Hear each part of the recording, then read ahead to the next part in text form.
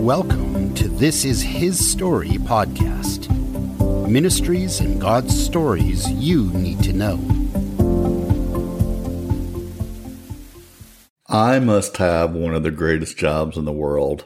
Let's be honest. How many people really get to walk beside amazing people and organizations doing things around the globe, kingdom things? And every mission is different. Every solution to their problems is unique. Every personality of their leaders is just special. Yet as much variation I get with Christian nonprofits, they're all oddly similar. I see so many of the same mindsets and problems with each and every one of you. And this goes for churches as well. So over the years, after meeting with so many different people, lunches, dinners, conference rooms, Zoom calls, conversations, I've sort of collected the top myths and mindsets that I hear over and over from founders of Christian organizations, executive directors, pastors, and I want to address some of the shifts that would be beneficial in their thinking. Okay, number one, best practices don't work for us. We're a very unique Christian organization. Like I said, I normally have the pleasure of hearing directly from the founder or executive director of organizations. And once I hear their story of why and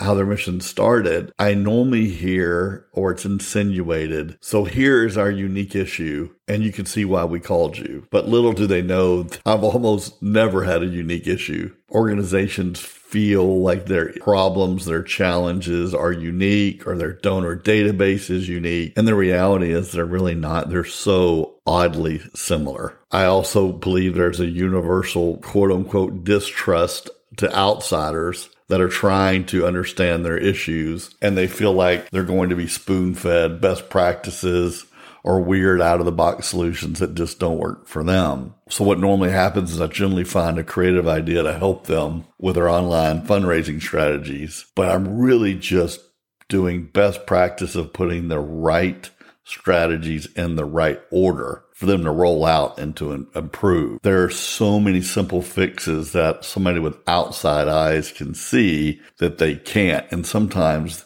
these organizations are blinded by the challenges they see as unique, and they really should be open to ideas that are proven and true. I had one organization one time, they would just get any feedback from their donors. Like one person would say something and they would say, well, our donors feel this way. I'm like, no, you have one donor who sent you an email. That doesn't mean your whole database thinks that way. Like, well, we don't want to lose our donors. I'm like, well, what if we get you 10 new donors if by doing something better?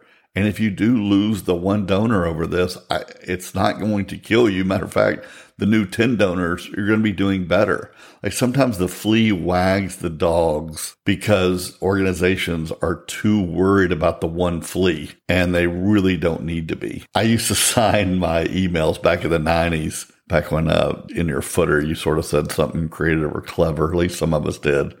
But I put the phrase, you are unique, just like everybody else. And that is so true. Every organization is unique, just like all the other ones. And you're so unique and so much like everybody else that so many things that you should and could be doing are being thrown to the side because you just think, oh, this won't work for us. But guess what? It does.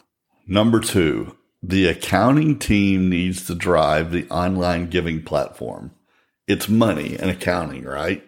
Well, although I would never force an organization to roll out an online solution that the accounting department didn't sign off on, many organizations let the accounting department research, approve, and roll out the online donation platform. And this is a huge mistake. Yes, following the money and putting information into the right systems and buckets and accounting is extremely important. But making the wrong decisions that significantly limits the amount of donations and giving is very problematic. Most organizations don't even track their donation page abandonment rates for desktop or mobile. And these rates can make you scratch your head. Here's the bottom line. Accountants don't make good marketers. Donation pages are not build it or turn them on and then people will come. There's a huge amount of testing and science behind the layout of different giving pages.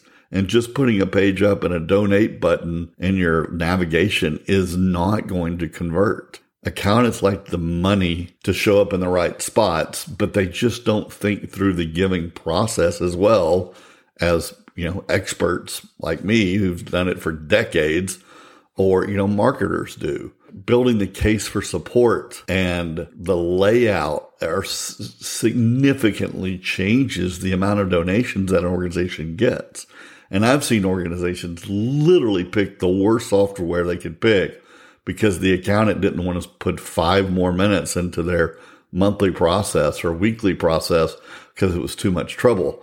So it's like, well, we're going to go with the software that ties into our software and makes our lives easier.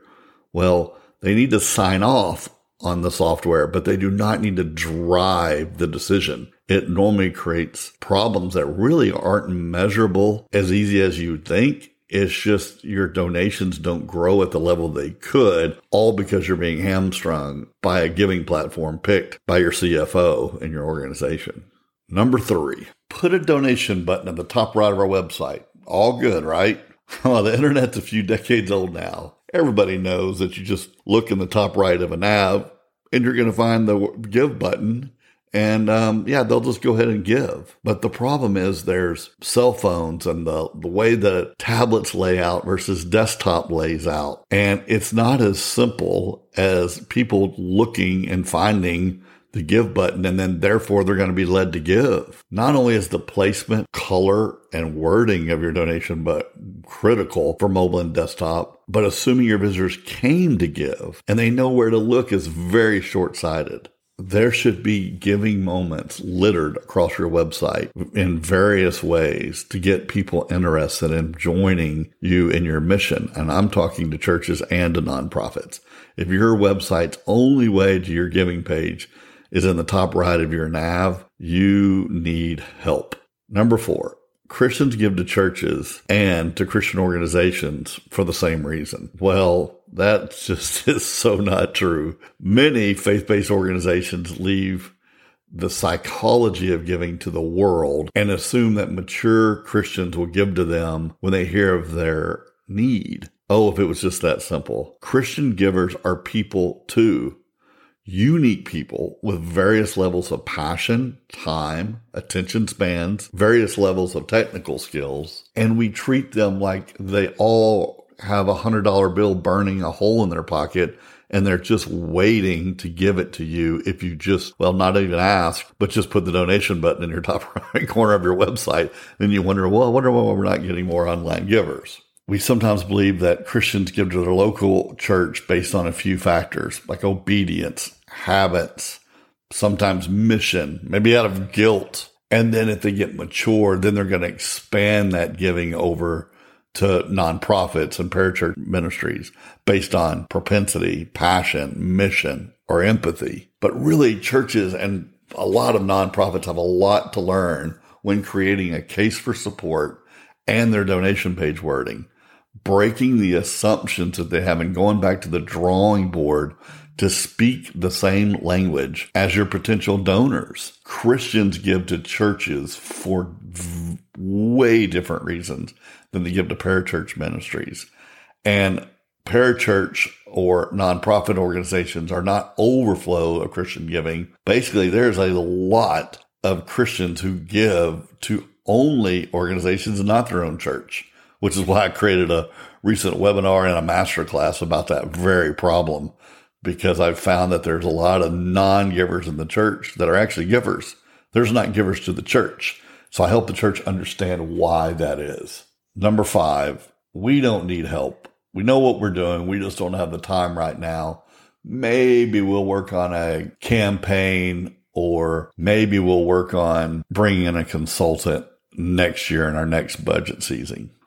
Well, have you ever known a person wanting to lose weight who is always going to start right after the next holiday season or big event in their life? Swimsuit season's right around the corner, and then they need to do something very, very quick. Well, successful organizations and people take actions required for true change now. The old saying, the best time to plant a tree was 20 years ago. The next best time is today. Well, don't assume your team will get to things next budget season. Don't fall into the circular trap of We know what to do. When we get past this next thing, we'll get the help we need.